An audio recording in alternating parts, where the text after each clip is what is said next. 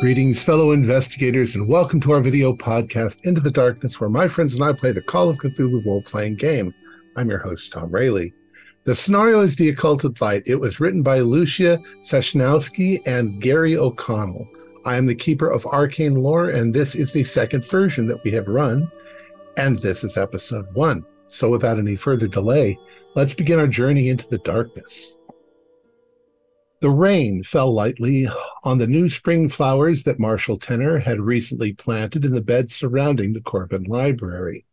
Despite the rain, the day was fairly pleasant, and there was a good chance that the sun would come out later in the day.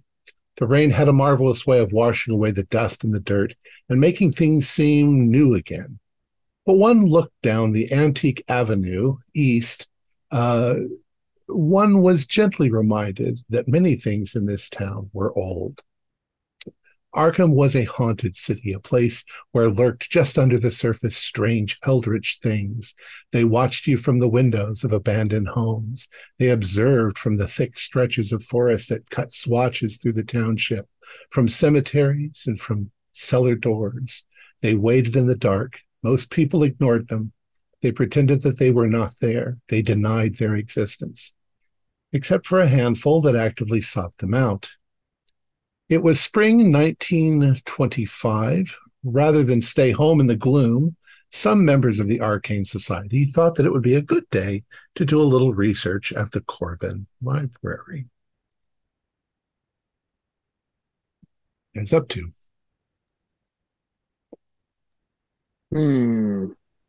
I mean, I say, Ed, looking at this photo, clearly this is not some poltergeist or spirit. It is someone who developed their film poorly. At least that's my take on it. Probably cheap film. I think you're right. You're onto something. Looking at the edges here and these markings there, this was done in a rush. How much did we pay for this? Was it Max or Toby? Who bought this? It's good. I have a whole portfolio of fakes. We need stuff for the fake portfolio. It's all good. You have to have negative examples to compare the positive examples to. So this is still precious. It's still an expense, is what I'm saying. I'll put it away so you don't have to worry about its existence, but we need to keep it. Okay, so we have funds. Don't worry. We're good, but it's still an expense. That's all I'm saying.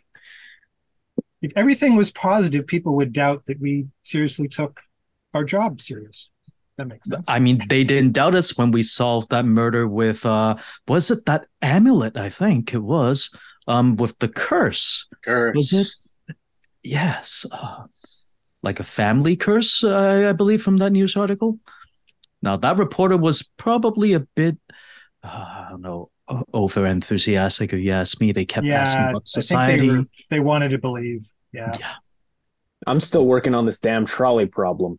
Never going to figure it out. What's going on? Well, there's rumors of a haunted rail car that patrols your the blue streets car, at night. Yes? Yeah. Does that have a name? I don't think so. I think if you knew the name, you'd be whisked away to the other realm. Do you know what stops? It stops at? No. Probably somewhere next to a bar or a speakeasy. Well, I mean, we could get out some camping gear and we could just kind of do a sit-in or something. Right, like set up a photography. Yeah, like a duck blind or something. I'm sure we could figure. Just a rail car? Just one rail car? It's a single one that rolls up in the middle of the night right after you've had a long night of drinking. Yeah. You get on the car and you're never seen again. It sounds like people have been drinking some bad hooch to me. Or perhaps kidnapping. Only one way to find out, and that's to drink some bad hooch ourselves. We need to test this. Oh, dear. I agree. Well, okay. I'll volunteer to drink. We'll keep Edward sober behind the duck blinds. We'll see what shows up. Plenty of pictures. Very, very noble of you, Toby. Very noble indeed. Sacrificing yourself for the greater good, yes. Yes, of course. There's a noise from behind you. It's Marshall Tenner, the librarian. Normally, he tolerates the five of you talking as loud as you want in the library when nobody else is there. But you see him looking out the door, the walkway coming up to the library. So he's giving you the remind you to tone it down. Oh dear. A few seconds later, unexpectedly, a rather lovely young woman walks through the door. Very much in fashion with the 1920s. She has on her little sort of flapper hat. She has black hair in a bob cut, a bit of flowers in it. She has a dark blue sort of jacket with a colorful vest underneath it and a skirt. And she comes walking in. She doesn't really look at you. She comes in. She goes over to Marshall and says something to her.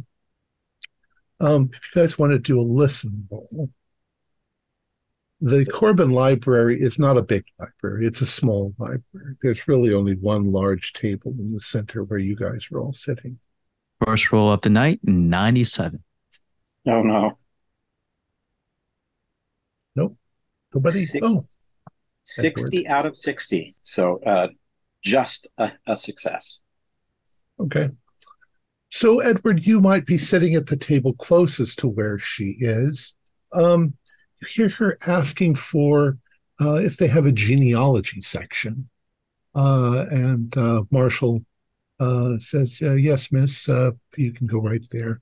Woman looks like she's maybe in her very early 20s. And she walks over towards the genealogical section and disappears into the stacks. Once again, it's not a large library. Yeah. Oh, I wonder what she's looking up in the genealogy section. Well, I just think it's good that young people are using the library the way that they should. We must educate the young to make sure we continue to grow as a society. I think this is a good thing. More young people should come to the library, I think. After a few moments, she steps out and she has a rather large, fat-looking tome in her hand. And as she steps out from the stacks, she looks around the room and realizes that there's not really another table. So she looks at you and she smiles and she walks over. She says, "Would you mind if I use the end of the table?" Yes. Go ahead, young miss. Absolutely. Yep. And we move aside some smiles. of our newspaper clutters, that kind of thing. Yeah. She moves to the end of the table and she sets the book down and starts to look through it. And it's something on old families of New England, which she begins to immediately open and peruse page after page. And she's looking, she's running her fingers, down the names like this. And she suddenly exclaims, "Damn." Language, young miss. Oh, excuse me. Is everything all right? Is there a problem? Please pardon me asking. No, it's just that I've been having some difficulty tracing my own family's past. You see, my father passed away I'm so sorry about a year ago. And he left me a rather cryptic note, and I've been trying to do research where I can. Here, let me show it to you. My name is Moira Brooks. I am Professor Jerome Mew of the Miskatonic Business School here, and these are my associates, gentlemen. Oh, Edward Coper, at your service, photographer. And she hands you this note. This is from my father. Dearest Moira, it is my hope that you will one day attain certain legacies, the exact nature of which I may not be able to divulge. To this end, I urge you to discover all you can about our family and its history. I had hoped to complete such investigations myself, but my health denies me my dream. It is my wish that you complete my work and discover our connection with the Rock. Your loving father, Jonathan Brooks. My goodness gracious. That is rather cryptic. Does this rock mean anything to you? I have no idea what he's talking about. I've been able to, trace the immediate family just from family records. But the trouble comes in is that I'm not technically a Brooks. I'm a Brooks by adoption. You see, my father, Jonathan Brooks, his father, my grandfather, was Winston Brooks. But everything seems to indicate that Winston was adopted. So we don't really know. My mother and father are now both passed away. My grandmother's the only one that's left. So, Miss Moira, you are looking for the family tree of the Brooks or your actual lineage? Is that no? I'm trying to find my your real name. Actual lineage. Yes. Oh. Do you know where Winston was from? Was he from here or somewhere else that you know of? She looks a little sheepish when you ask her that question. And she's like, well, my whole family seems to be local from this part of New England. But I have some suspicions. I'm wondering if it's kind of a family cover-up. That's been going are the on. Brooks like a large enough family that I might have heard of? Oh, you're the whatever Brooks from Federal Hill. Like, is it It doesn't sound like a big Okay. famous family or anything like that. Sometimes families have slight changes in the spelling of the name that can lead to some confusion. Yes, I thought of that, but I haven't found that. And she looks around, realizes there's not really anybody else. She says, there may be family ties to Innsmouth. Oh, dear.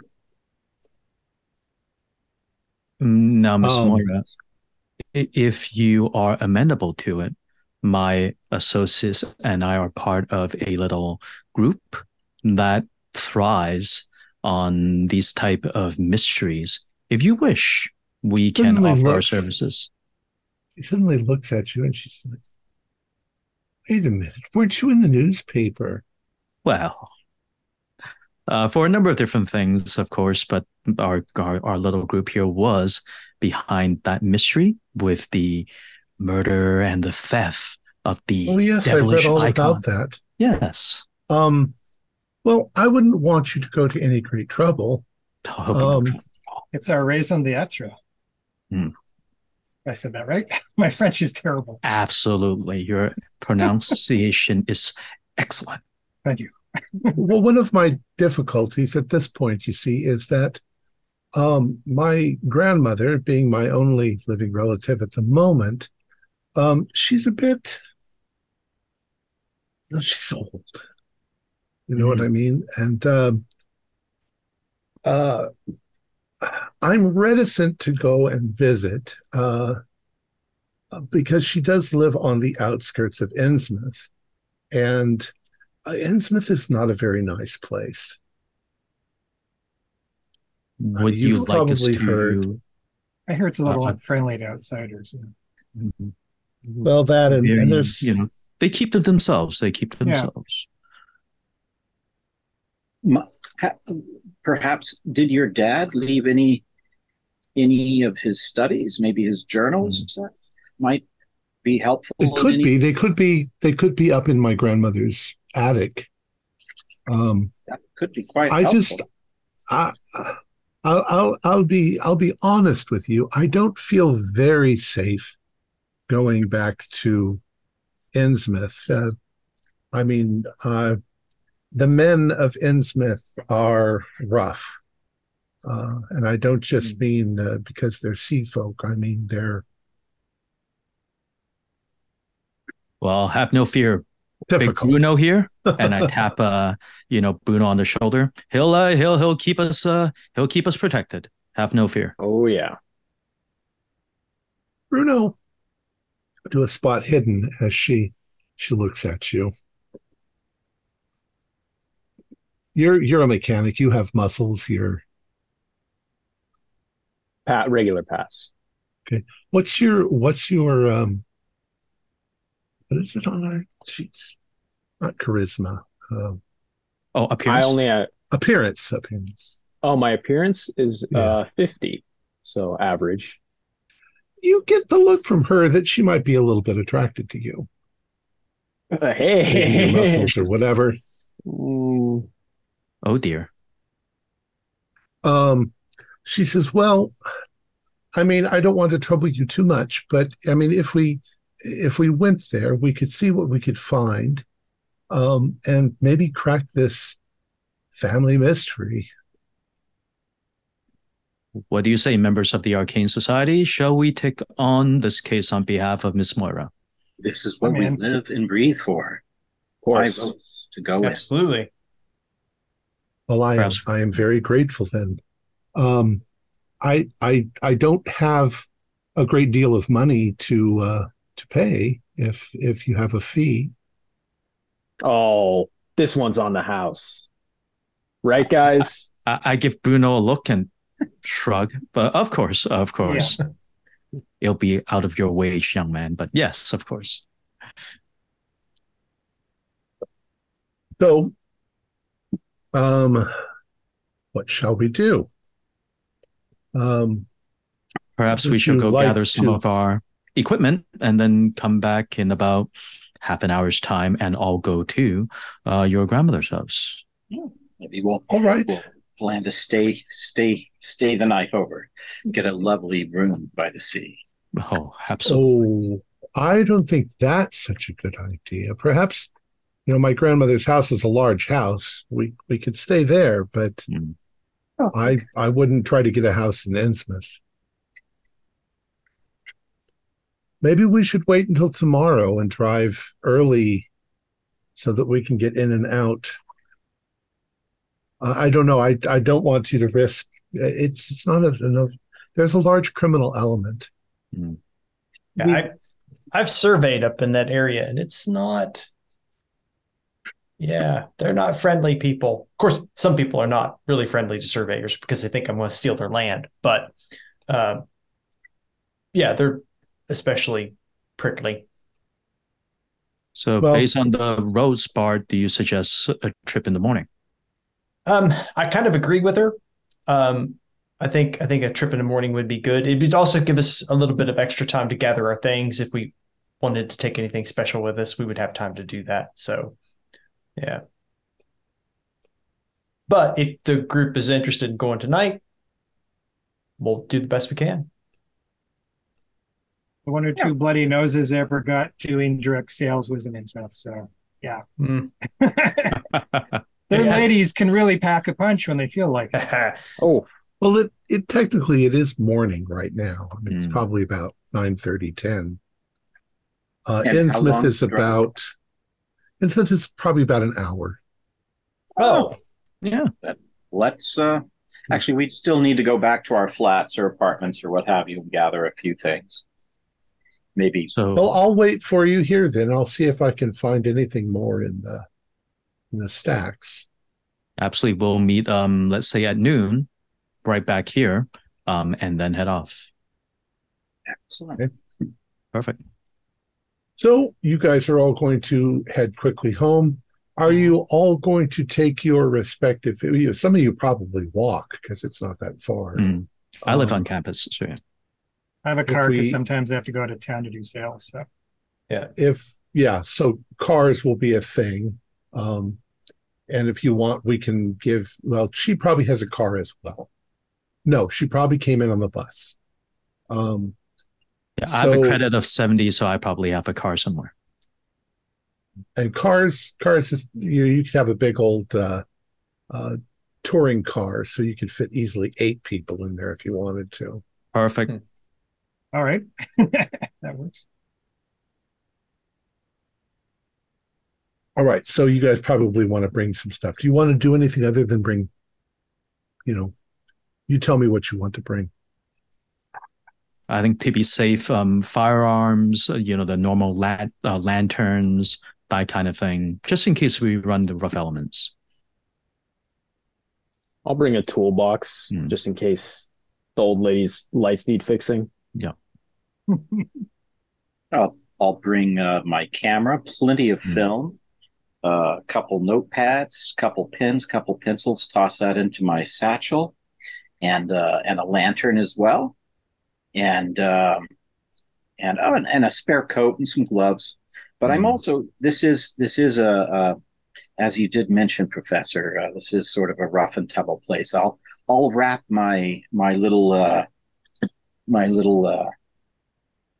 38 special. Just wrap it up and put it in my satchel. I'm not carrying it with me. It's just good. I'll pack it and move it for an overnight stay.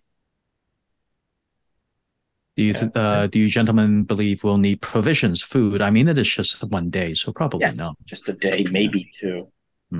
So no camping gear then. Okay. Probably not. I'm gonna bring compass with me, notepad, pen, that kind of stuff. I've got a firearm, 38. I'll bring with me. I'm bringing my go ahead.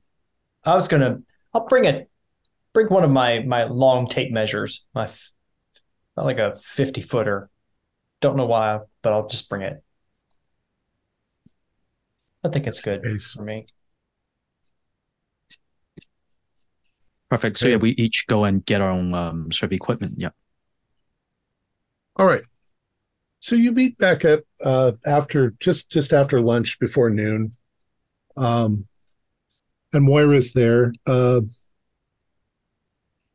She climbs into the back seat of your town car, and off you go. Smith is a coastal town, fisherman's village. You leave what feels like New England proper, where there are towns and cities and houses and stuff, and you end up on a fairly lonely road. It heads towards the coast, and then when it reaches the coast, there are cliffs and embankments going down towards the beach and the ocean. And up ahead of you in the distance, you can see Innsmouth is sort of clustered furtively in this cove. But you don't go down into it. You take a side road. You're skirting around the outer edges of it, up higher on the cliff. And eventually you come to a small dirt road that leads to an old house. It's a big house. Looks like at one point it might have been painted white or maybe a light blue color. But at this point, the paint is chipping. The yard is in disarray. The picket fence has got a lot of bits of it that are falling apart. It hasn't really been maintained in a long time. But it's got good foundations. It's a strong house sitting there on the cliffs. And she directs you to pull up. There are no other cars there. And you can see as you're approaching, there is a mailbox that says Brooks attached to it.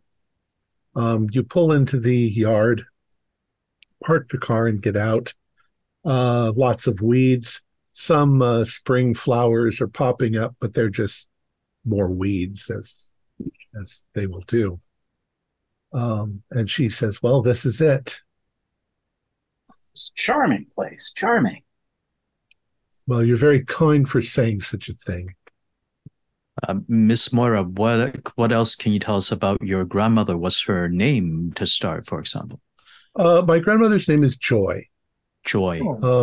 Joy Brooks. Originally, her maiden name is Harris.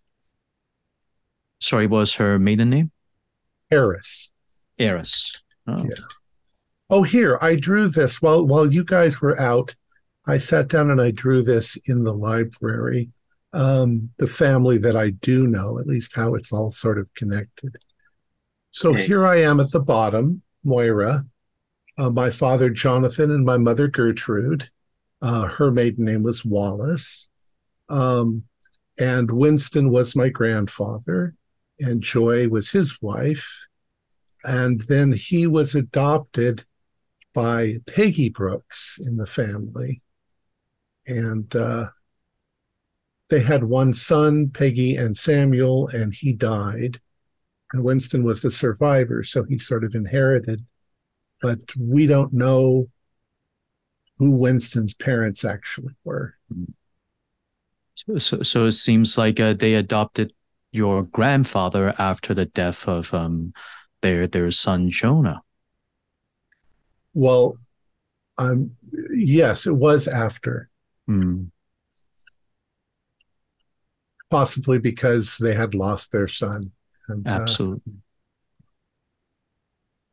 But where he came from, we just don't know. There might be more information, like I say, up in the attic, and you can see it's a big attic. Looking at the family tree again, it seems like do I see like any patterns in like age of when people died or things like that? Not particularly. Like it seems like Winston died like fairly young at what, 20 something? If I'm looking at the tree correctly. Like 20 27, something like that. Yeah, something like that. Samuel Brooks died at the same time that Joanna Brooks died. Yeah. So then Peggy just adopted after both of them died, maybe from the same thing or same events. Oh. Huh. They might have died together in an accident or something. Right, yes. right. She raised him alone then. Okay. Interesting. Does the house look like it has electricity? Probably not. Yeah, probably not. It'd be a kerosene lamps they'd have. Makes sense. Yeah, no telephone or anything like that here. Yeah, probably go down to the local store to make a call. Again, yeah. I would like you all to do spot hiddens as you're walking up towards the house. Ooh. 20. Ooh. Better than 97. I got 74, still a fail. Oh my gosh. That is a hard pass. Anyone else except Stu? Edward? Edward.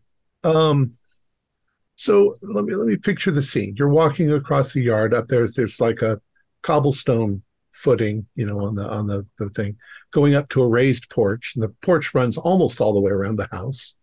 White picket. And as you step up onto the porch, you with your camera, you turn around to take a picture of the landscape around you. It's bleak. It's somewhat blasted, weed encrusted, but kind of beautiful in a sort of bleak portrait sort of manner. But you notice something out of the corner of your eye, and when you turn your camera towards it, you see down the hill where you had driven past maybe 10 minutes ago, coming up this hill towards the cliff. You see a man way off. He's standing there looking in your direction, looking up at the house with his hands akimbo. And after he stands there for a few moments, you see him go and get into a small vehicle car, which he immediately starts up, turns around, and heads into the village, into Innsmouth. But you get the distinct feeling that he was watching you guys. Watching. Yeah. Yeah. But he was maybe half a mile away, so really hard to see. You could see him a little bit in your camera. Yeah. But, it looks like we had a tail coming up here. See that car speeding away there. That gentleman was out looking at us. You say that out loud, and when you do, Moira's eyebrows go up, and she's like, oh, please, inside. As we walk in, I go and ask, Miss Moira, is there something you're not telling us about the past few days, weeks, things have been happening to you since you received this letter? This is just a terrible town. Everybody's watching everybody. Everybody's into everybody's business. Have they been close to you even outside of town near Arkham? Or no, it's nothing. Noticed? I'm sure it's nothing. I can't help but tell you haven't answered my question. Do you see them following you while you were in Arkham? Please, we're all friends here. Well, she looks rather sheepish, and she says, "All right, well, let's come inside, and I'll tell you my situation currently. See, I tried to find out information." She brings you inside. Yeah. The place is clean, but it's not neat. It's obviously that there's one old lady living here, and she can't really very well take care of herself. She comes out of the kitchen, and you immediately can tell that although she's rather friendly and nice, she's also pretty senile, and she acts like she hasn't seen Moira in years. So where have you been? And, where is my sister and my husband? And Moira's like, she looks at you and she tries to calm her grandmother down. Says, "Grandma, come here. Come sit in the kitchen. We'll make some tea." And she looks at you and she says, I'll bring you some tea. Make yourself at home. Thank you. It's a pleasure to meet you. And they go in there for a few minutes. So for a few minutes, you're alone in this room. It's definitely a lot of nautical sort of feel to it. And there's a vague, smell, old people smell.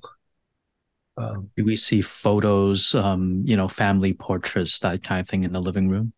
Yeah, quite a few of them. Do a spot hidden to see what you sort of find. Oh my gosh, this is my lucky night. 14. So that's I got distracted by a ship in a bottle and I'm staring at it. That's a hard success. Extreme as well. Wow. 04. Okay. It's your photographer skills. It is, yeah. What you find is you do find quite a few family photos.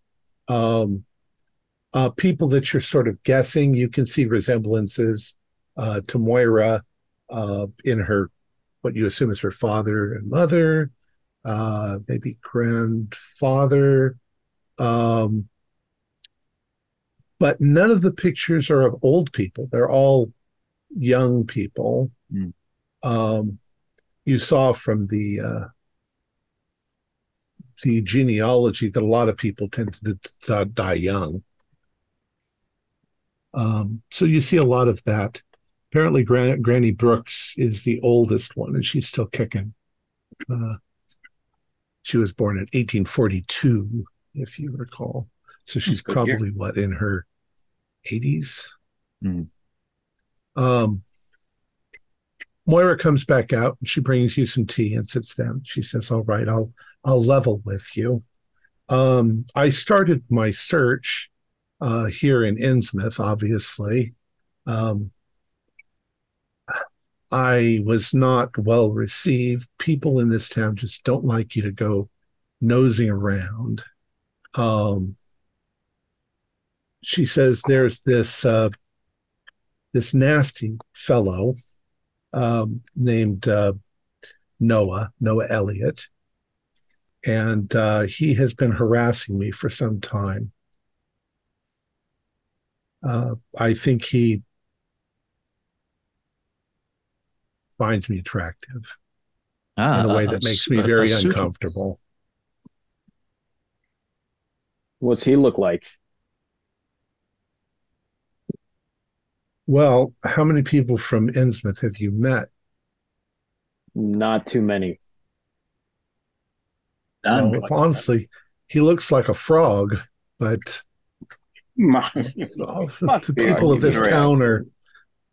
this town are rather malformed. I think there was a lot of inbreeding years and years ago. But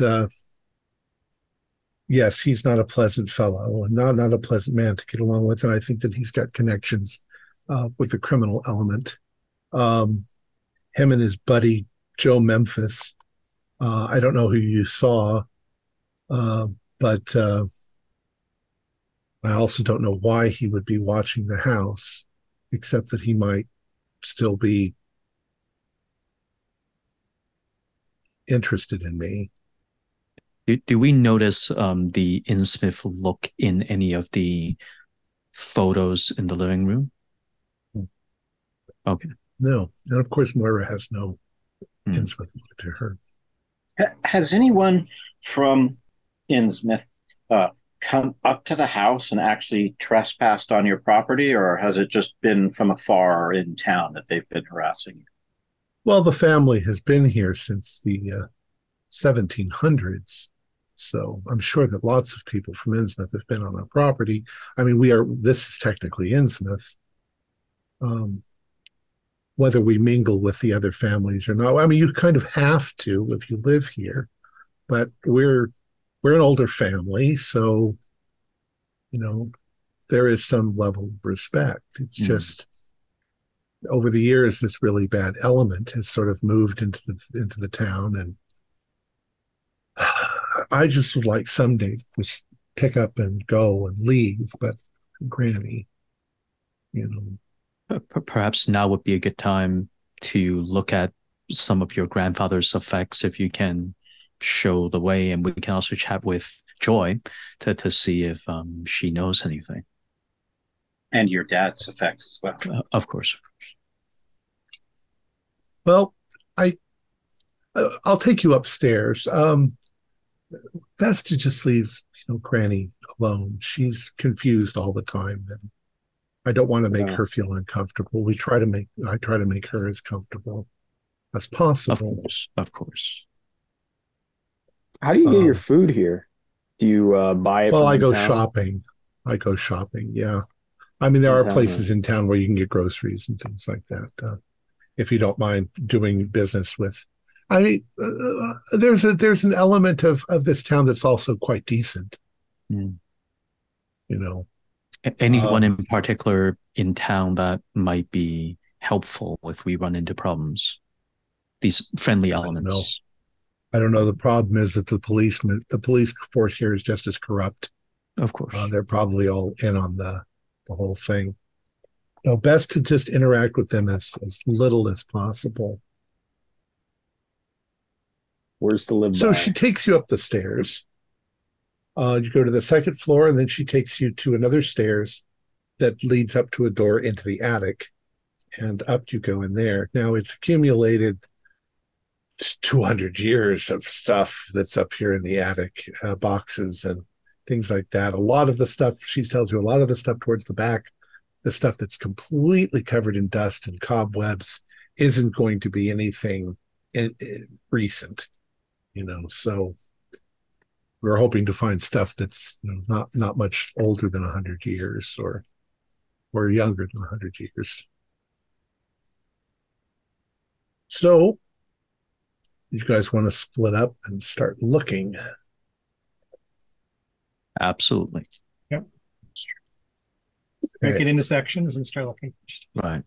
And as we're looking, I'm going to whisper to you, sort of one of the gentlemen, despite Miss Moira's hesitation, I think a confused Joy Brooks might have information, especially if she thinks we're Samuel or Jonah or someone that she's willing to speak to freely. Good point. Perhaps we could wander down there at some point and see if she's amiable for some sandwiches and tea or something. Sharp insight, Toby, as always. Sharp insight. So yes, we divide and conquer the attic.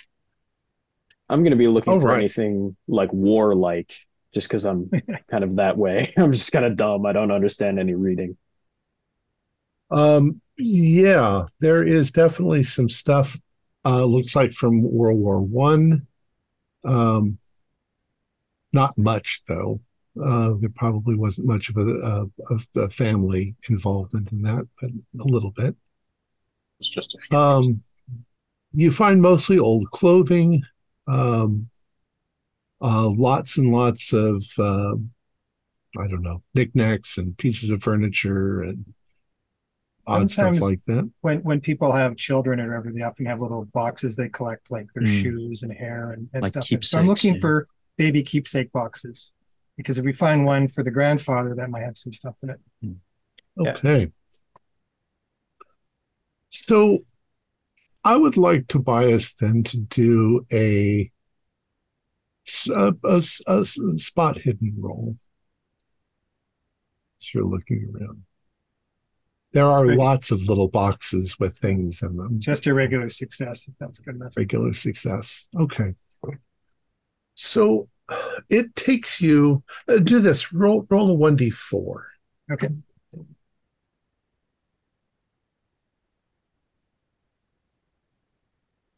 Four.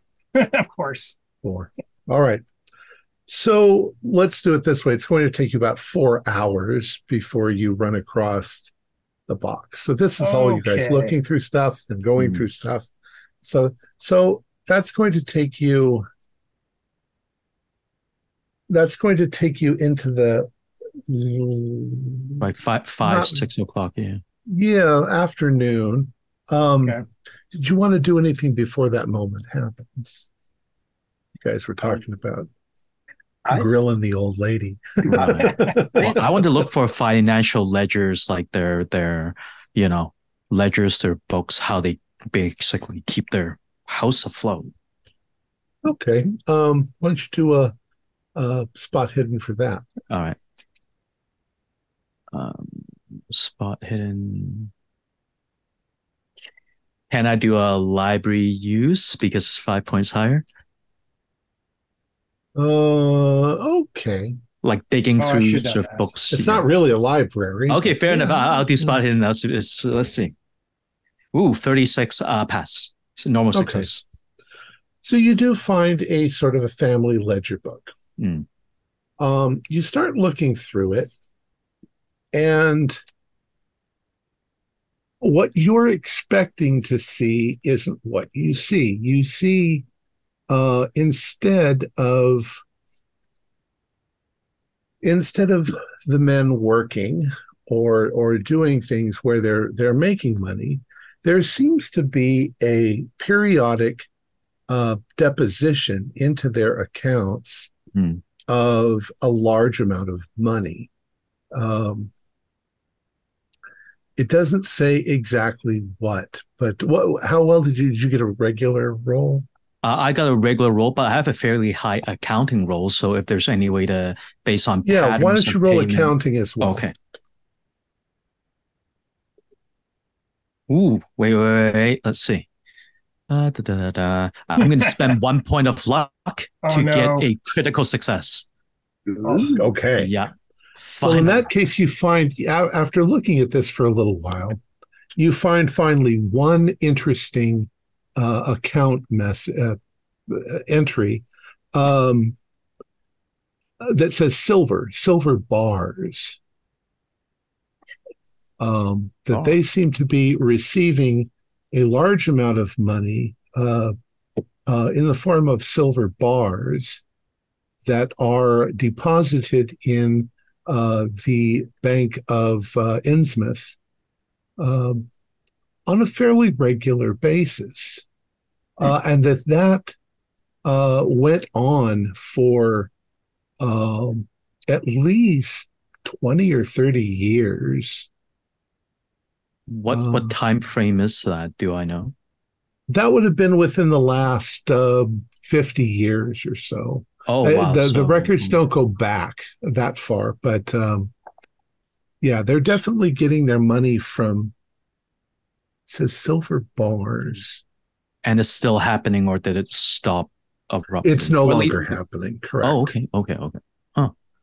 Yeah, it stopped a while back, but it's an odd, well, you're not sure that it's all from silver, but sure. the one thing that you did, there was something about silver bars way, way back. Right. The first couple of entries are somewhere around 1839 and after. Wow, quite a while ago. When did the two men die in the family? Was it 1838? You remember? 1835. 35. Yeah. Samuel Brooke died in 1835. Right. It's around the time right after the father was born and possibly adopted. Yeah. Huh. Perhaps a payment for the adoption. A conjecture at this point, but interesting correlation, potentially. Do any of the five of us kind of look like any of the Brooks in the pictures? Like, who would be a good candidate to go and talk to Joy? Any of you? No. Not really? Well, I mean, maybe some. So I don't know how old you guys are. I'm 45. 24. I mean, I don't look like me. Yeah, well, if you're in your 20s, maybe. Yeah. I'm 25. Yeah, the younger guys would probably be easier for her to maybe you're thinking maybe mistake you for other members of the family if she's. So perhaps you young men should chat with Miss Joy Brooks, and see what you can find. And actually, what's I going to say? That Troy, you are still looking. Remember, you got 4 hours of looking. So. Right. I would like to peel off and look specifically for Moira's dad's effects, such as a journal, his studies, something like that. Okay. If he had his own bedroom or his own study, or maybe his stuff was moved to the attic, whatever, I'd try to find out. She'll take you there and see if you guys can find anything. Thank you so much.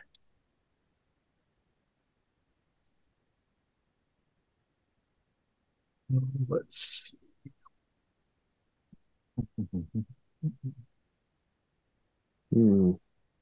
I wonder if this place has gas. Probably not, right? No gas out here. No, it's coal burning. Yikes. What about you, Mr. Bard? And anything catch your eye? I was kind of nosing around. I'm looking for things like Bibles. People write down births and deaths in Bibles. That's true. Good point.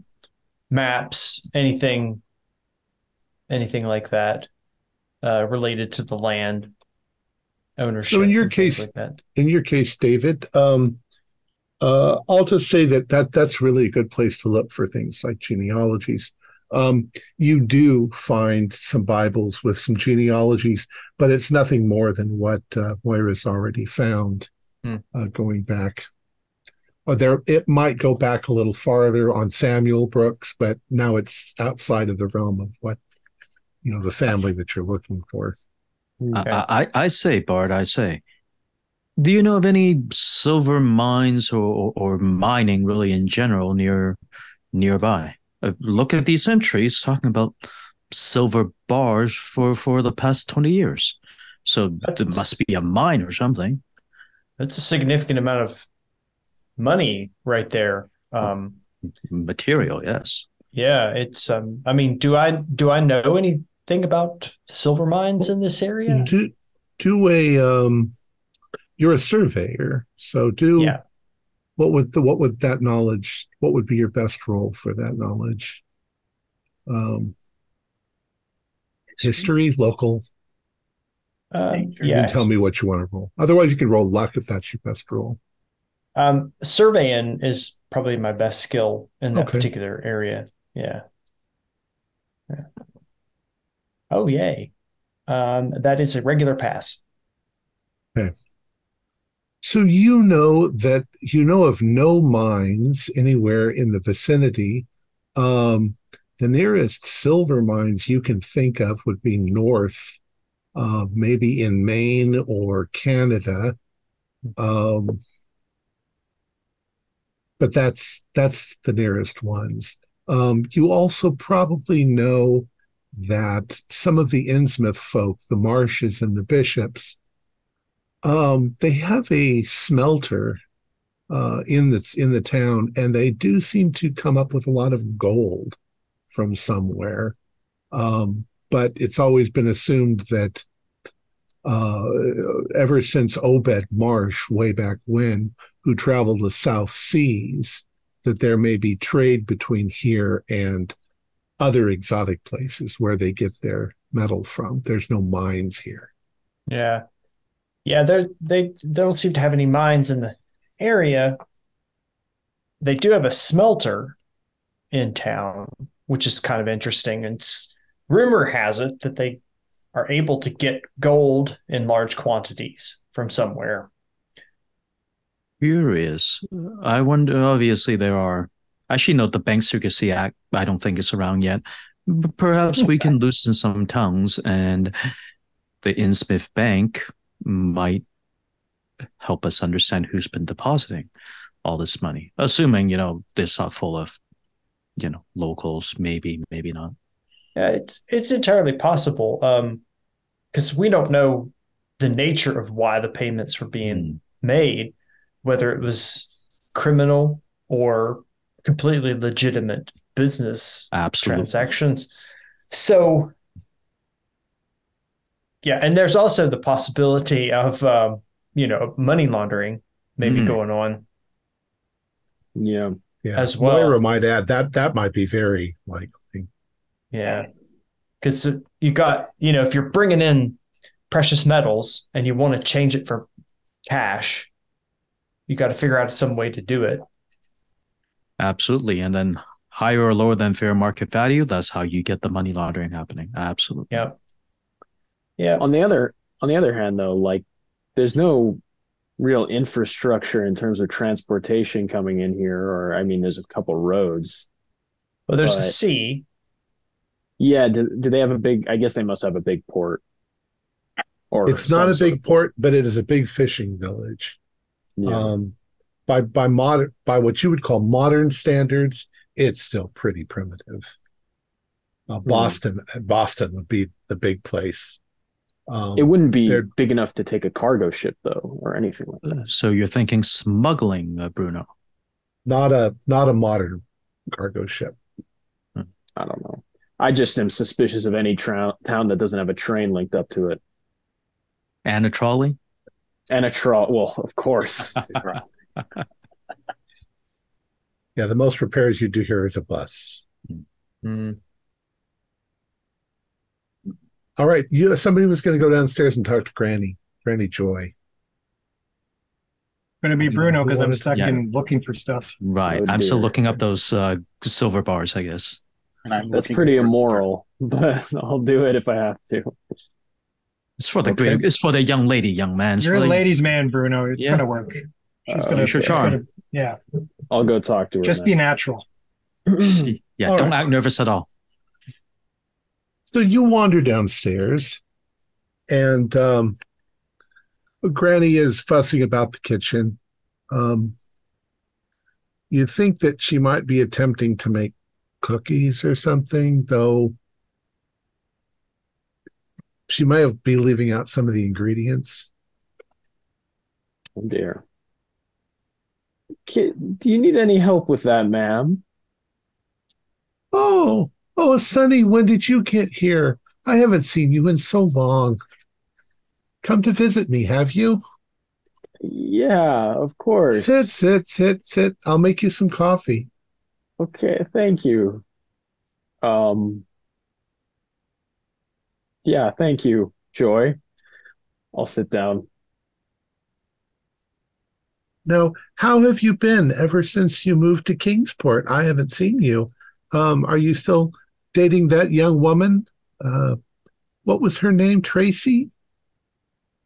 And she goes on and on and on about this. How did you want to deal with it? I guess I'm going to redirect the conversation to the dead guy. So to Winston Brooks, I'll say, yeah, by the way, how's Winston? I haven't heard from him in a while. Winston? Yeah, Winston, your husband. Oh, well, I mean, I haven't seen him in a while. I wonder where he is. And she looks out the window. She says, I've been meaning to tell him that he needs to fix the fence. The fence outside is very damaged. We had that storm, that nor'easter a few years ago. Tell me some more about Winston. I never got to know him that well. What was his I know he was adopted. What like do you know anything about his family before that? Oh, yes, yes, he was adopted. No, I don't know anything about who his real family was, but you know, we're going to keep jumping back to that thing as well. She says, but you know, uh, his mother, Peggy, um, she was a rather lovely woman. Uh, Very, very sad because her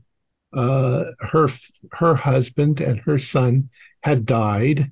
They had died in a car accident, or was it on a bus, or something like that.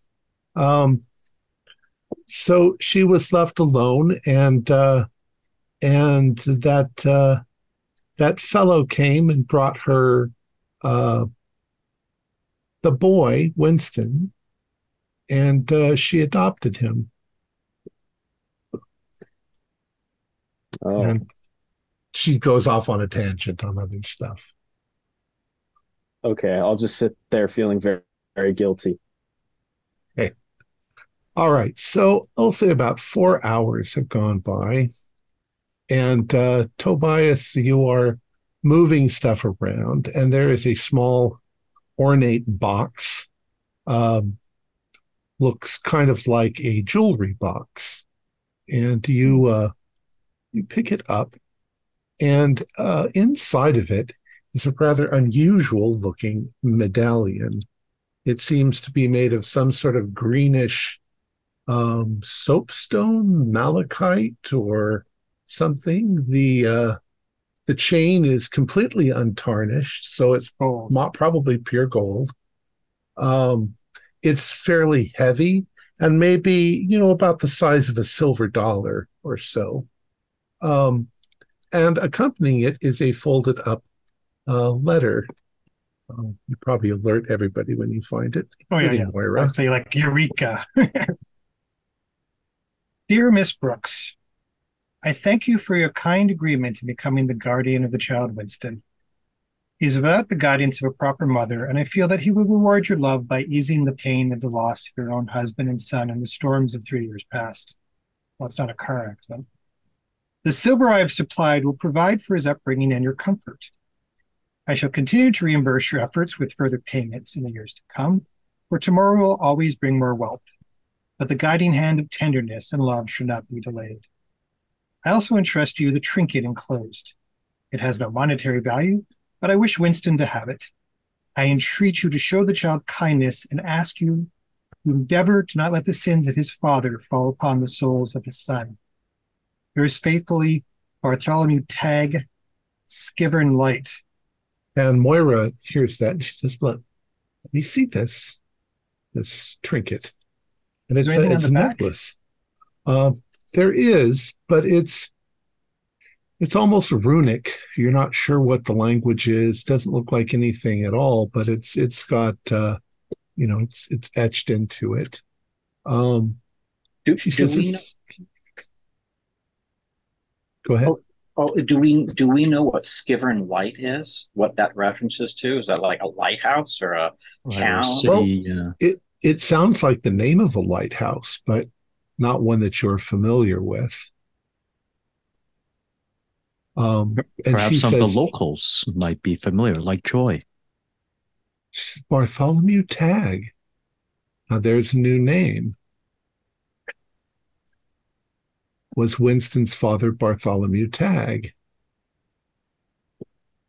Edward, it might make sense to take pictures of this amulet for our records. Both sides.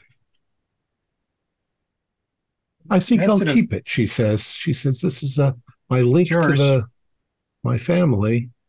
So she puts it on, and she immediately turns into it. No, she puts it on.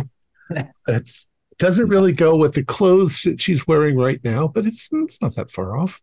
No, I might urge a young lady, while you keep it on, perhaps not too obviously. Like you mentioned, the people in town might, react differently. So perhaps she sort of tucks it underneath. She says, well, we have a name. So is it back to some genealogies? We could be doing that back in Arkham if we're worried about the locals. And see if we can, find out what Skivern Light is. Yeah, who knows how far away that could be from here. Do I smell cookies or something burning? They smell very good. Or something. Just something. Bruno probably comes back upstairs, rolling his eyes. Anything of interest, young man, from talking to Miss Joy? Not really, other than that the guy's father did indeed die in some sort of accident, although she couldn't identify what kind of accident it was. She said it was a bus accident, which seems unlikely in 1835 or whenever he died. The letter here says accident at sea. That makes more sense. Yeah. And this was a whaling town at one point, wasn't it? So that easily could have been. I think it was whaling, wasn't it? Wasn't Smith whaling, or was it something? Fishing, certainly. Just fishing. Oh, just fishing. Okay. So it wasn't like Nantucket or anything like that. Yeah. Okay. Maybe we should go back to Arkham and get some of David's maps. I'm sure he has something about he could find a lighthouse if it was on any map. Yeah, absolutely. It is getting dark, so best we be off, and yes. All right, Granny, I'll be back. And you all go outside. When you step into the porch, however, you notice down the road, maybe football field away, an American football field away, there is a car parked, and there are two gentlemen sitting inside of the car. I would use gentlemen loosely. They're male.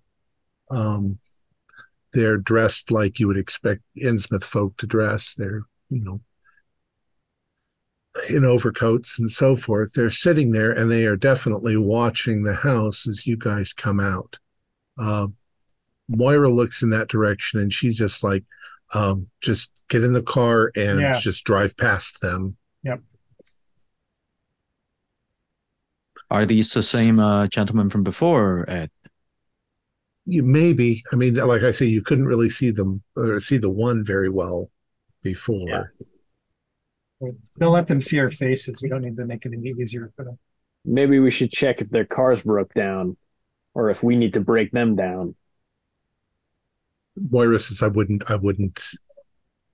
stop. These look like the kind of people that have Tommy guns. Yeah, or if we mess with them, they might escalate the messing with us. Yeah, so maybe we just keep it on the low and low. Well, you say the word Tommy gun, and that makes me, I want to keep driving. Yeah, we're not going to do a Chicago style here. No. Yeah, don't want any trouble. So you hop back into the car, and Moira sits herself in the middle of the back seat with one of you on either side. Cover her with a coat, yeah.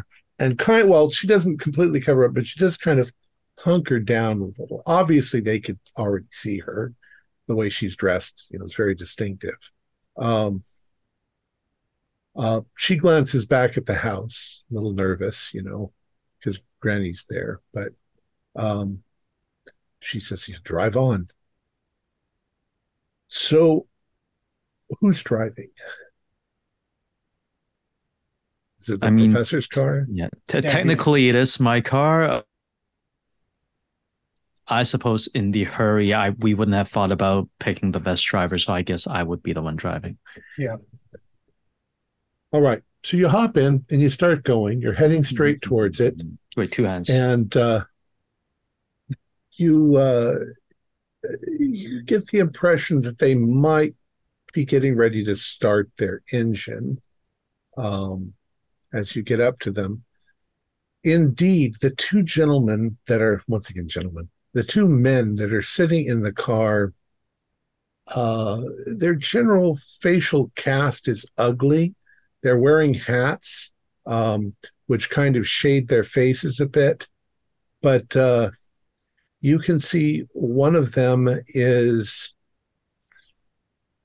he's got that kind of hostile grin, like you're not sure whether it's a grin or whether it's a grimace.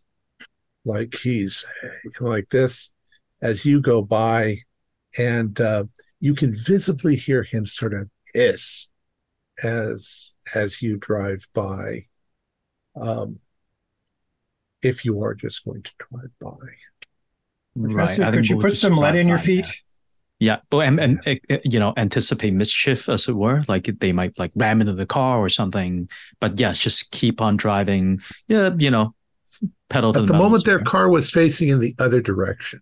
Right. But as soon as you're past them, you do see the lights on the back of their car light up, and they go forward maybe 100 feet, and then actually use Moira's grandmother's drive to make a U-turn and then come back out. And they're following you, but they're not following you from very close. Their jalopy is not as new and well maintained as yours is. Eventually you turn a corner, you turn on a road, and you lose them. But you do think that if they could have caught you, they would have. It seems, gentlemen, that next time we come here, we might want 2 vehicles just to provide alternatives. I have my old 1919 pickup truck.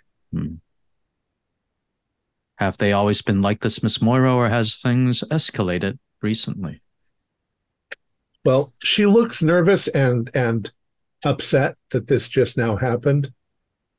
And she's sitting there sort of looking down, and she looks up at you and she says, "Okay, I shot him."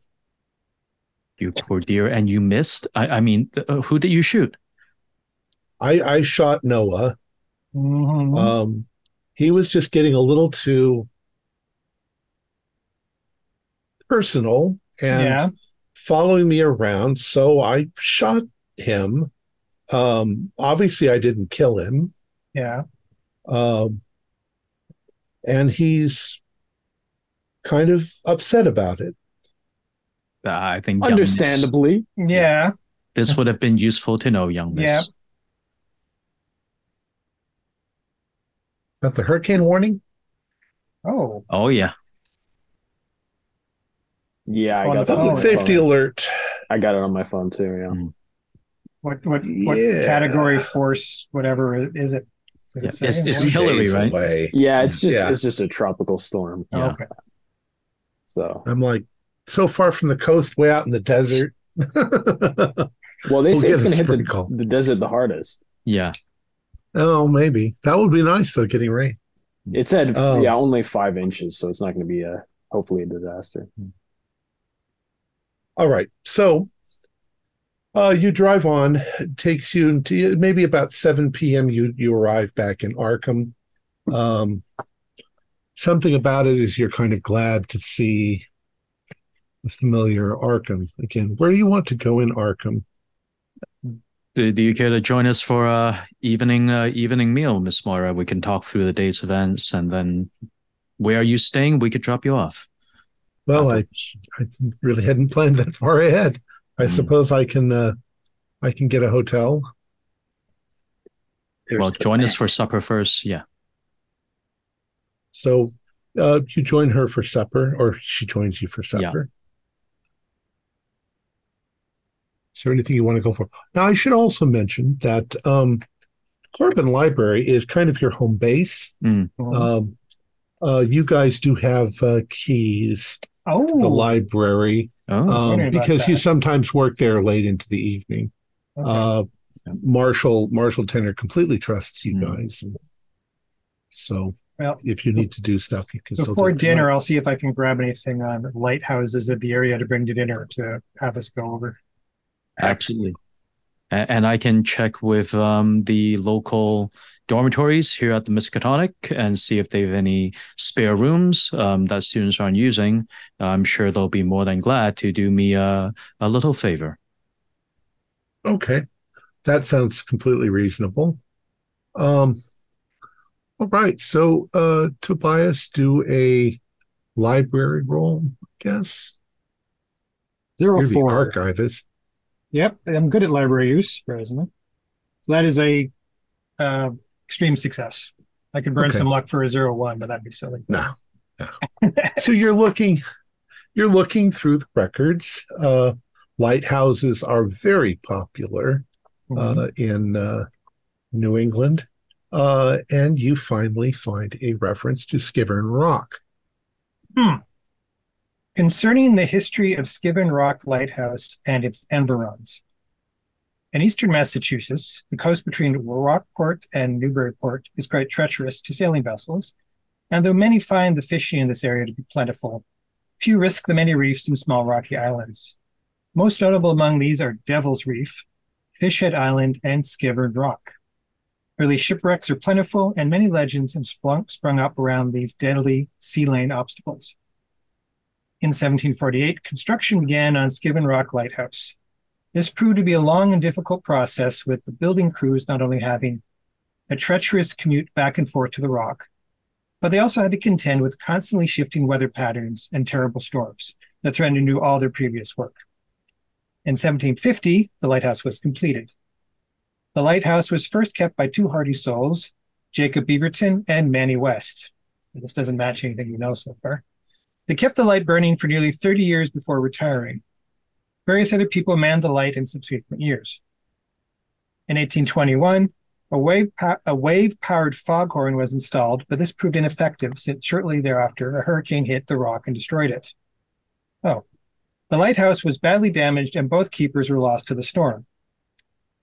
In 1822, in order to begin repairs, the lighthouse was once again manned, this time by an ex-sailor, Andrew Muir, and a New England artist by the name of Bartholomew Tagg.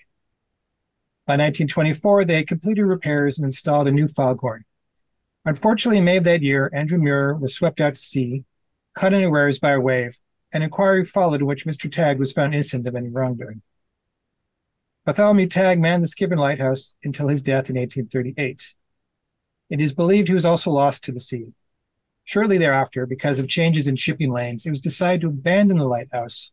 No one has kept it since. Oh, yes, that's a good guess. Yeah, Muir could be the father. So, 1838. When was the note to the mother? It was 1836 or 1820? What was it? I don't think the note was dated, was it? I thought there was some kind of. Well, when was the boy adopted? The boy was born the same year. 1838. Quite the coincidence. So 1838, father dies, boy gets adopted. Well, I think the father died in 24. If we think Muir is the boy's father. Yeah, Muir. Yeah. Okay. Right, Muir got swept out in 1824, and then Tagg died in 1838, or disappeared. Disappeared, same year that the boy got adopted. Correct. Okay. Do we have a map where this lighthouse would have been placed? And is this the rock referenced in the letter? Very likely. You don't have any old sea maps in the library. Maybe if I can find some old captain's journals from the time period, they might refer to having to navigate the light, and that might give us a clue. That can be for later work. I mean, at least we got to start. Okay. Yeah, by now it's probably getting late evening. Moira's like, you have been so helpful in finding this information. I think there may be more clues, of course, once we can find out where this Skivern Rock is. It sounds really treacherous getting out there. And there's nobody, it hasn't been used, so it's got to be dilapidated at this point. You'd have to commandeer a boat and get a decent captain. Well, yeah. Oh, go ahead, Bruno. I've definitely had some run-ins with longshoremen. I mostly on the port operating end, heavy machinery end, not so much on the sailor end, but I'm sure I could try and get some inroads. Yeah. And Bard, do you have I'm sure you have associates who've surveyed or know about that area. Maybe that's someone you can, reach out to. Yeah.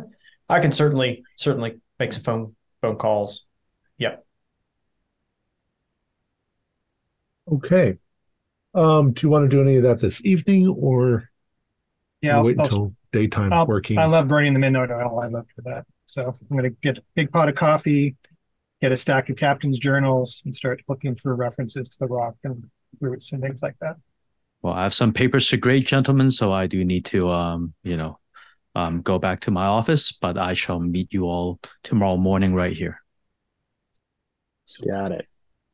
I may be asleep, but I'll write down the notes. They'll be lying on top of me, probably. So, Tobias, you do end up running across a number of references to Skivern Light, all of them from the very early 1800s, maybe the late 1700s, but they're not giving you any indication of where it is. It's off the coast of New England.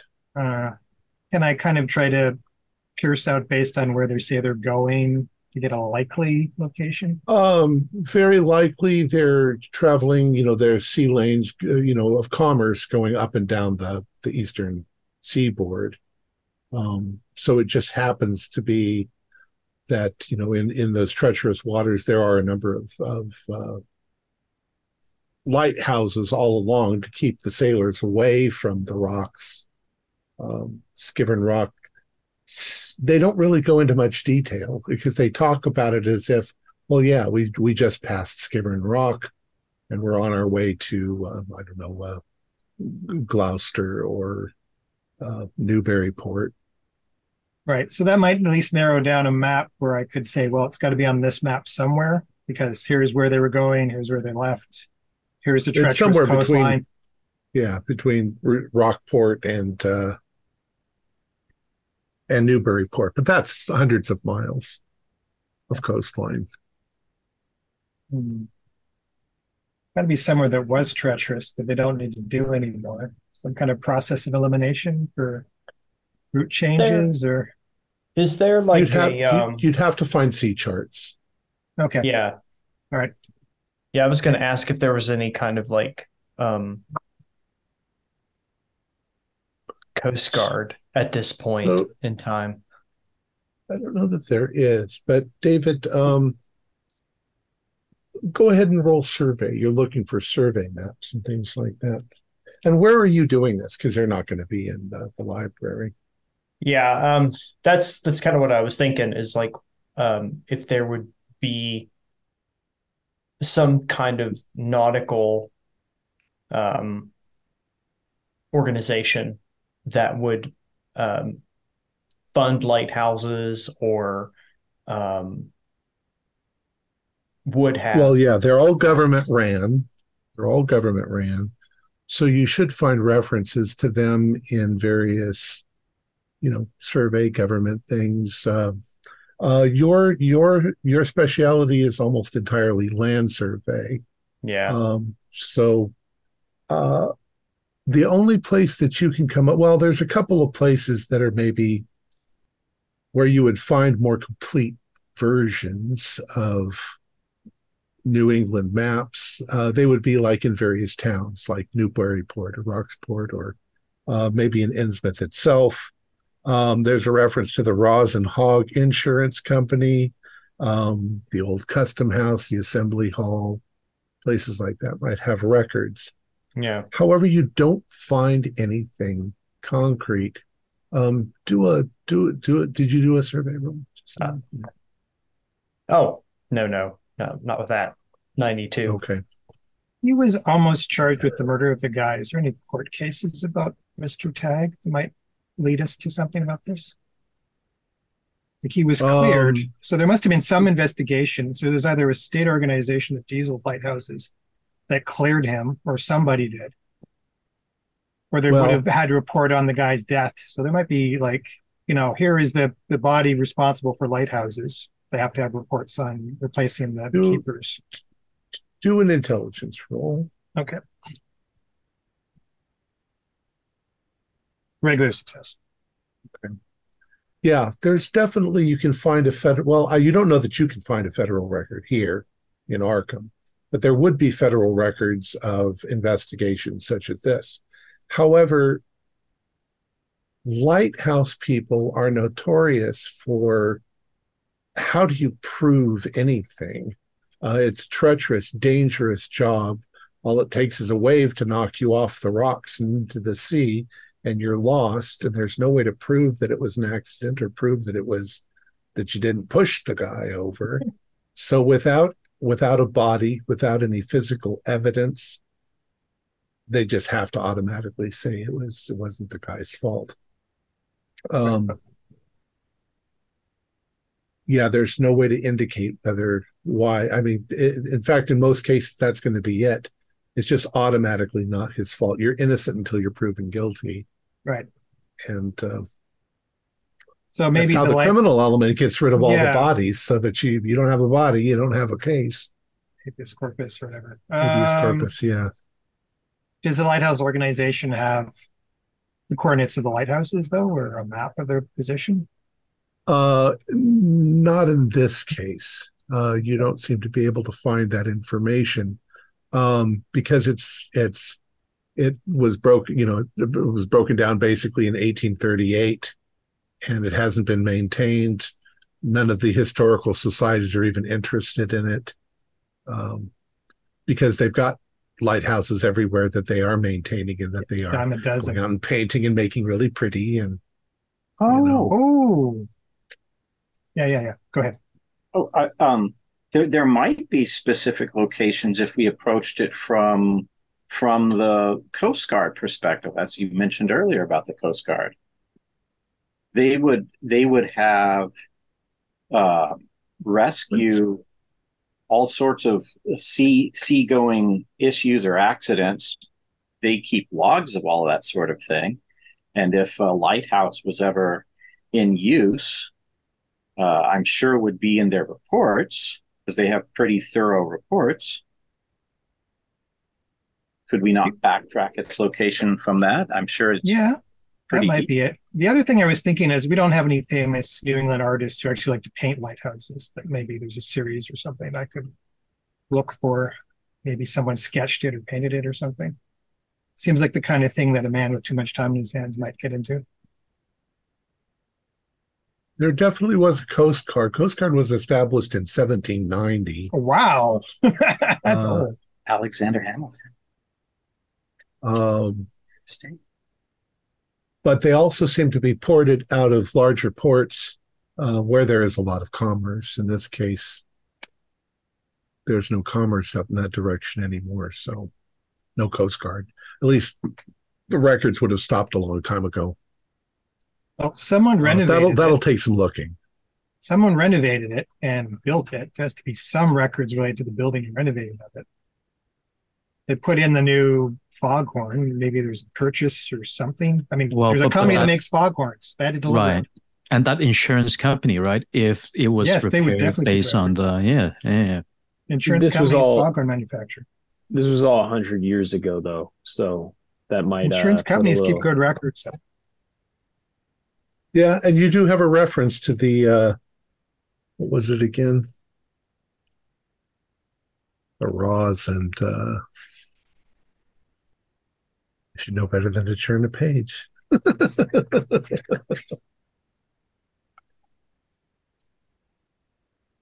The Raws and Hogg Insurance Company, which was based out of Innsmouth. Before you even said it, I had a feeling there would be yes. Of course, it was out of Also, the implication on the piece of information you found on Skivern Rock is that it was Andrew Muir and Bartholomew Tagg who began to do the renovations in 1822. Right, they did it themselves. Right. Is Tagg a famous artist by any way, shape, or form? Things he's done, is that? You've never seen a painting by Tagg.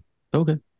And then the letter also mentioned the places it's protecting peoples from. Devil's Reef. And what was the other two?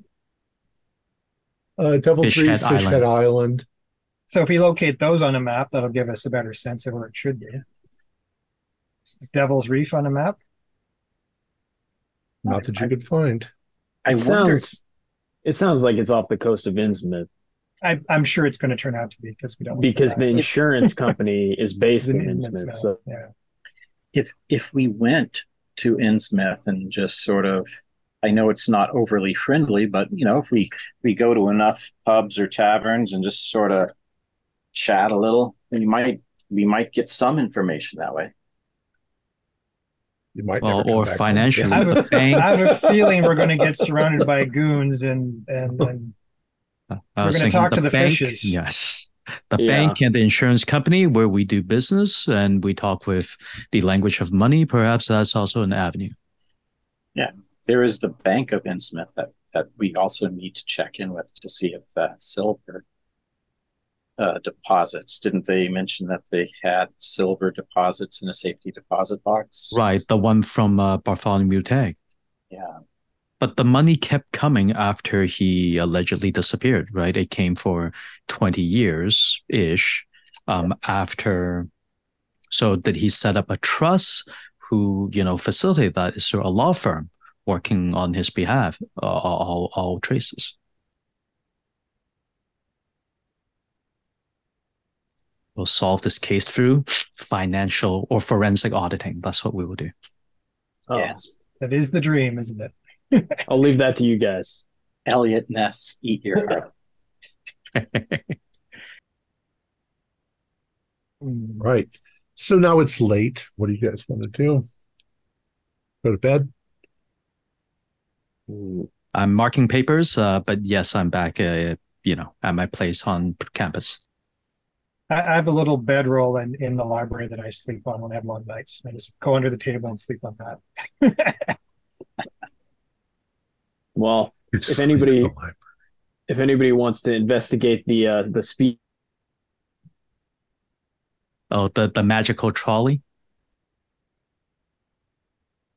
One case at a time, gentlemen. This one's basically a vacation. A vacation. We do have some funds left allocated for that investigation. If you do need to use club funds for that, gentlemen. I'll come with you. All right, David. I'll try to find this trolley. We never heard from them again. That would be very embarrassing. All right. So, Tobias, you're going to stay there, you said? Yep. You probably do have a house. Yeah, but if it's a long, tough night, this is where I like to rest. Okay. Surrounded by the books. And the rest of you are heading towards your respective homes. Professor Jerome, you're on the campus. You have an apartment on the campus. Moira is going to come with you then, and then get put into a dorm room. Edward and Bruno do luck rolls.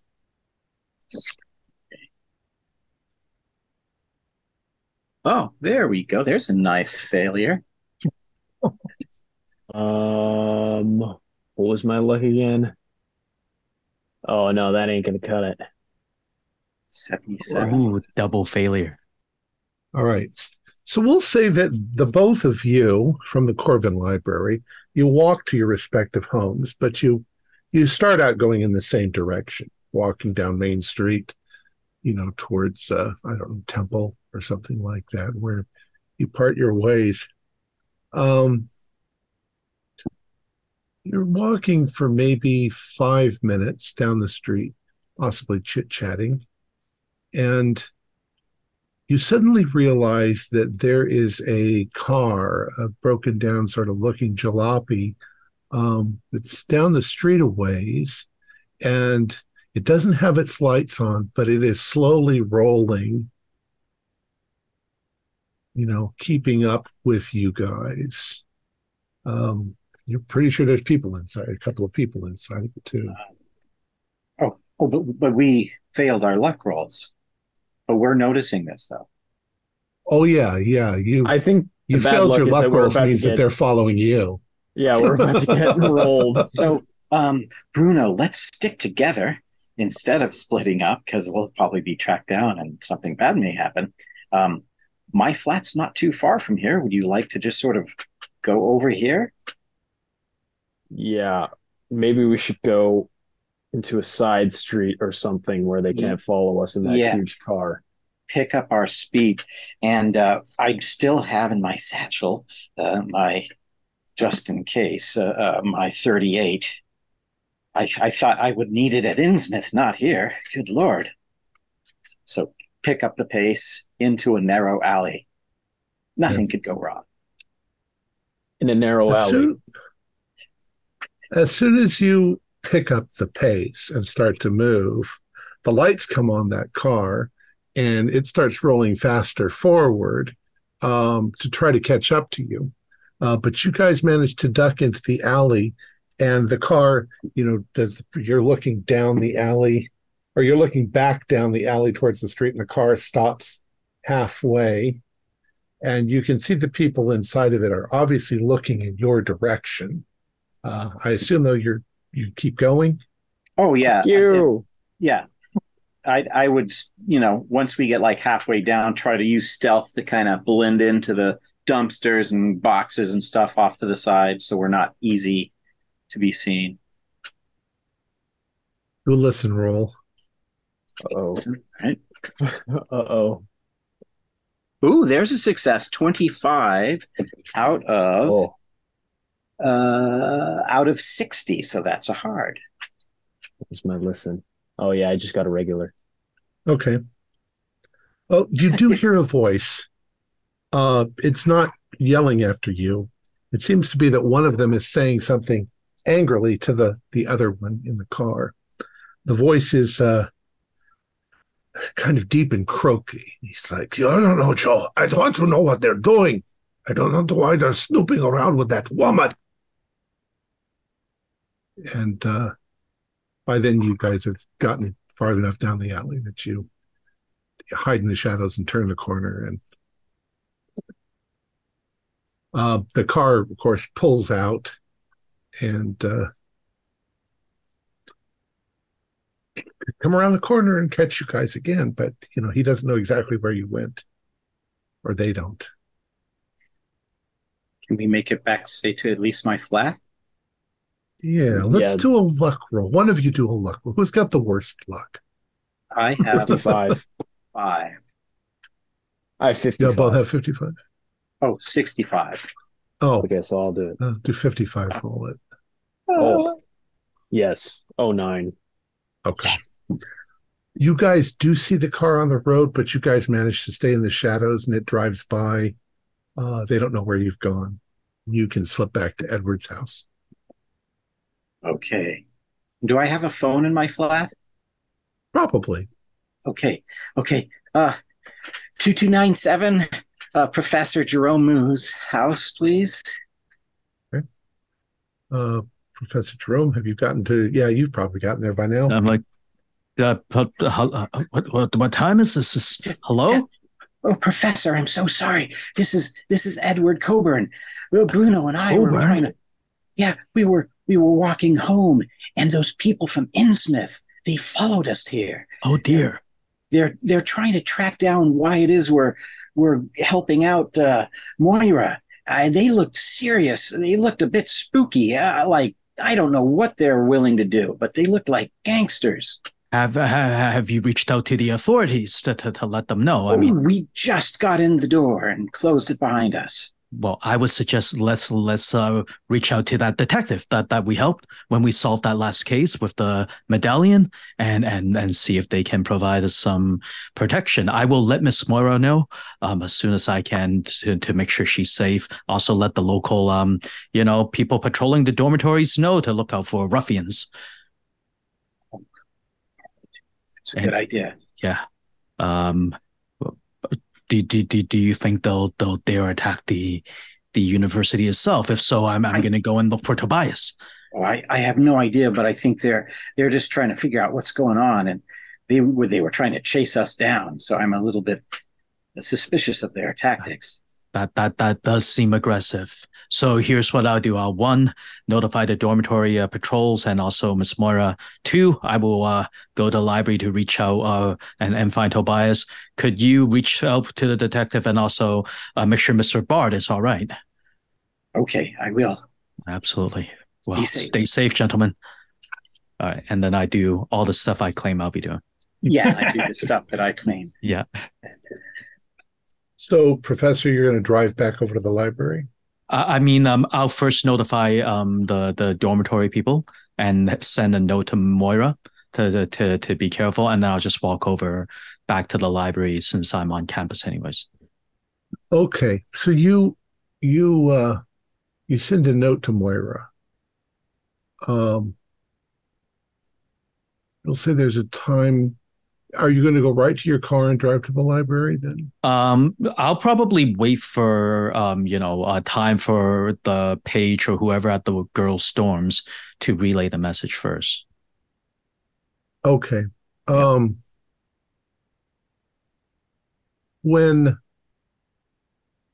If you wait there for a few moments, Moira, she comes running out of the dorm.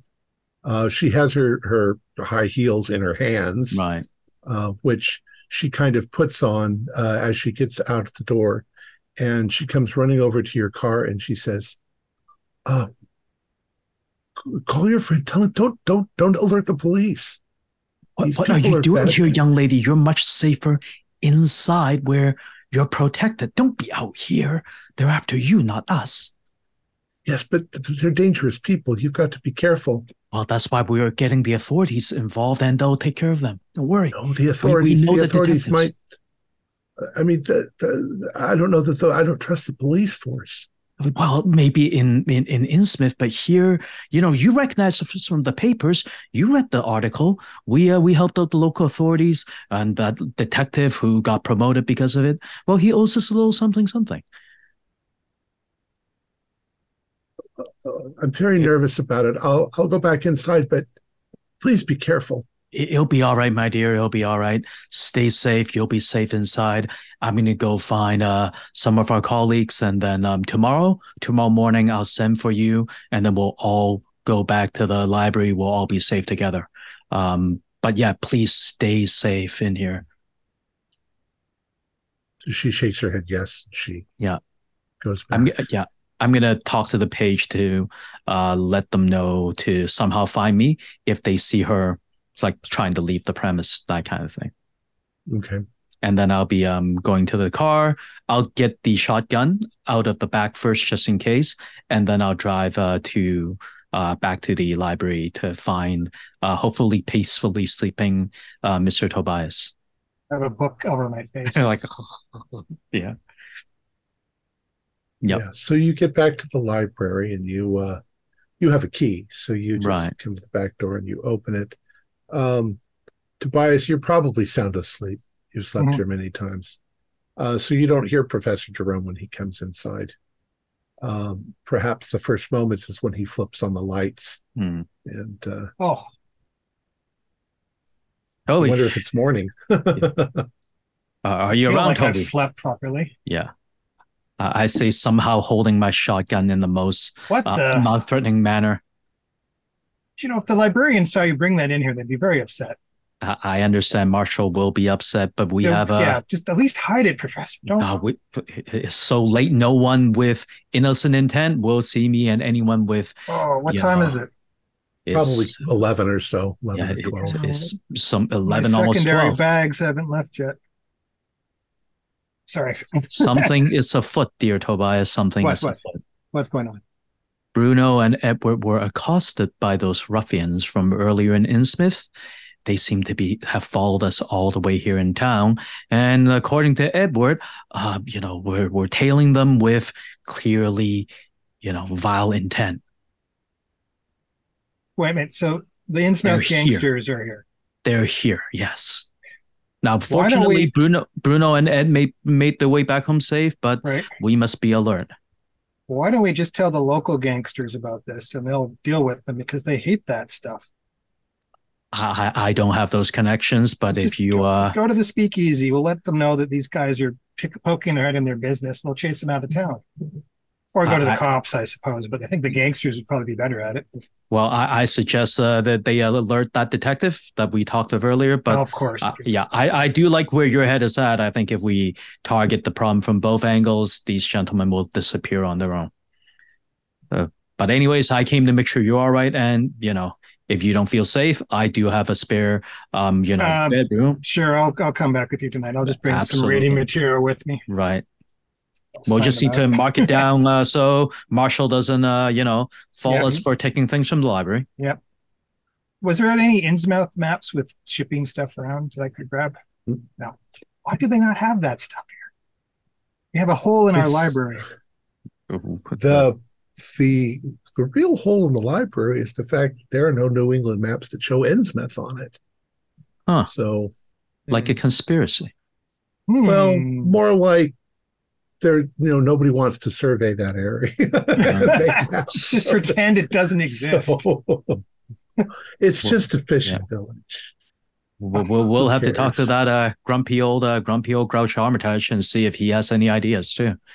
I can also guarantee you that if you go right now and you look up on the internet, Innsmouth, it won't be there either. Oh, what? Well, that's because it got raided. Yeah, it got raided. Well, in any event, come along, Tobias. Let's head back to my suite. Okay. All right. So from that moment on, you guys are nervous, but nothing else happens in the middle of the night. Get up the next morning. And what do you want to do? How did you make arrangements? What you're going to do in the morning? Where are you going to meet? Moira's fine. She's glad you're fine. Is Bard okay? Yeah, Bard's fine. Bard made it home, no problem. Went to bed, got a good night's sleep, had a glass of warm milk. It was great. What happened? I wasn't even aware of all the drama that you guys went through. Yeah. He slept better than any of us. It's great. So I guess we're back at the Corbin Library. It's probably like 8:39 in the morning. So tell us again of what happened to you two, Ed and Bruno. You mentioned those ruffians from earlier accosted you. Oh, Bruno, you should say it in your words so they get your perspective. I've already told on the phone mine. Well, I guess they just rolled up on us. They didn't shoot. Well, that's good. Laura's like, that means that they know that we're here. They must have been watching the library. Right. They seem to follow us pretty good intel. She goes over to the window and she's looking out to see if she sees. They must have some people in town to watch for them. Right, because they were behind us. Yeah. No, we left them in the dirt, so they have some people here to look out for us. Well, if I was them, I would have looked at the plate of our car while we were inside. You know what? That fellow, he might have hired a private eye to follow Miss Myra around. There might be a regular Joe out there somewhere keeping tabs on her. She says most likely they just drove here to Arkham. You guys all look like you're from a fancy town. It's the clothes, isn't it? And it was the road to Arkham that we were on. Yeah. And then we were driving around in the middle of the night when everybody else was in bed asleep. So she says those bastards are sneaky. That's most unfortunate. Edward, any luck with the detective? Does he think he can help us out? If not, Tobias has another excellent idea. Was I able to get through to Detective O'Hare? Let's say you call him. What was his name? Detective O'Hare. Detective O'Hare. This is Detective O'Hare. Oh. Oh, Hello? Detective O'Hare. Oh, yes. Oh, it's Edward from the group we were working with you before on a couple cases. Mr. Coburn, yes, I remember you. Oh, thank you so much. What can I do for you? Yeah, we apparently have been followed and are being stalked now by some. We're thinking some sort of criminal organization from Innsmouth. They're trying Innsmouth. to. Yeah, it's rather unnerving. We visited there earlier, just briefly in the outskirts, just very briefly, and apparently we've been tailed out. And there's some sort of a group of people now trying to stalk us down, finding out what we were maybe driving by there for. It's rather disturbing. They look quite threatening. Well, I'm not going to ask you why you would ever go to Innsmouth, but what can you describe these people? Well, it's the best looks we've got from them were sort of, I give them the best description that I can of the vehicle and so forth. Yeah, broken down vehicle. Yeah.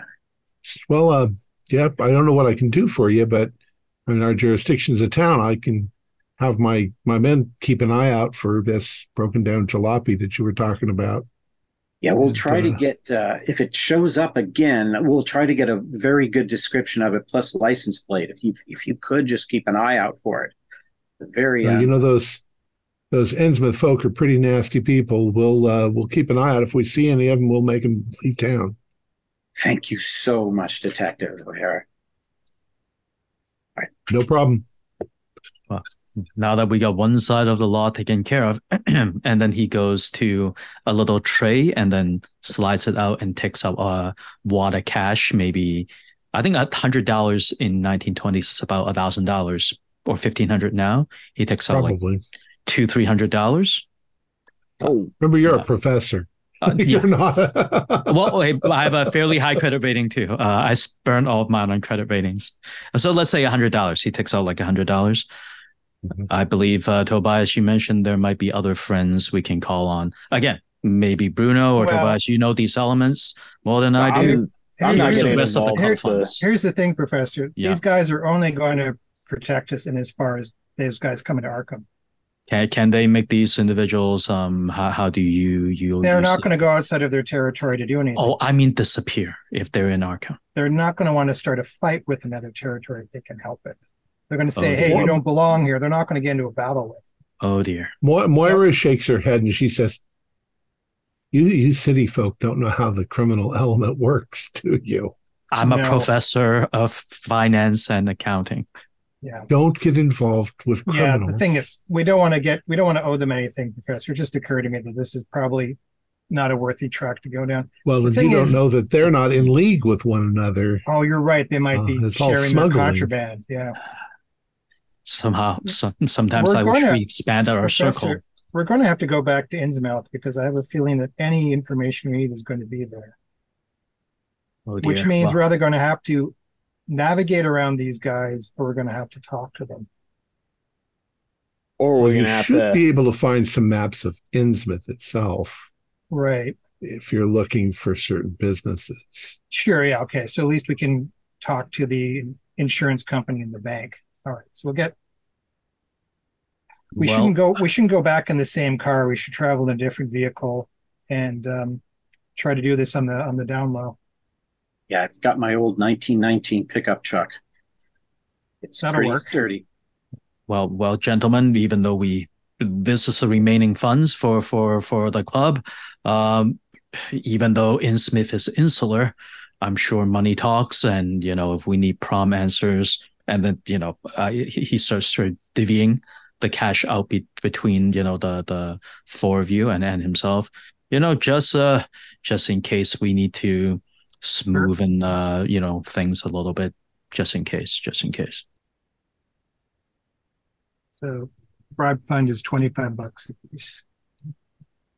So our your plans then are to go back to Innsmouth? Well, see what you can find. Yeah, because the somehow Innsmouth history is tied into this lighthouse. There's got to be something there we can use. Right. But we should not split up there. Yeah, we need to stay as a group. Or is there an Innsmouth Historical Society? No.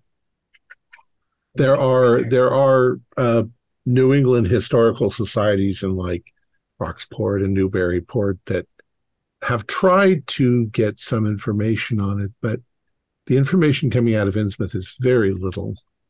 I forgot to mention, sorry, I completely forgot to mention this, but when I was talking with the grandma, she said that she originally thought I believe she thought that I was Jonathan Brooks. Mm-hmm. And she said that I had moved to Kingsport. Oh. So yeah, that would help us track perhaps down. Jonathan Brooks moved to Kingsport. No, we don't see a Jonathan Brooks. Oh, from King. Oh. But is that Jonathan Mora's dad, or who is Jonathan? The son. Brooks is the son. Mora's, it's her son. Yeah. Oh. Okay. Jonathan's her son. Okay. So you believe Kingsport might have clues about this area and Jonathan? Maybe. I mean, Kingsport is, I think, closer to Innsmouth than Arkham is. Yeah, it's just up the coast a little ways. And certainly more friendly than Innsmouth, to be sure. All right. Yeah.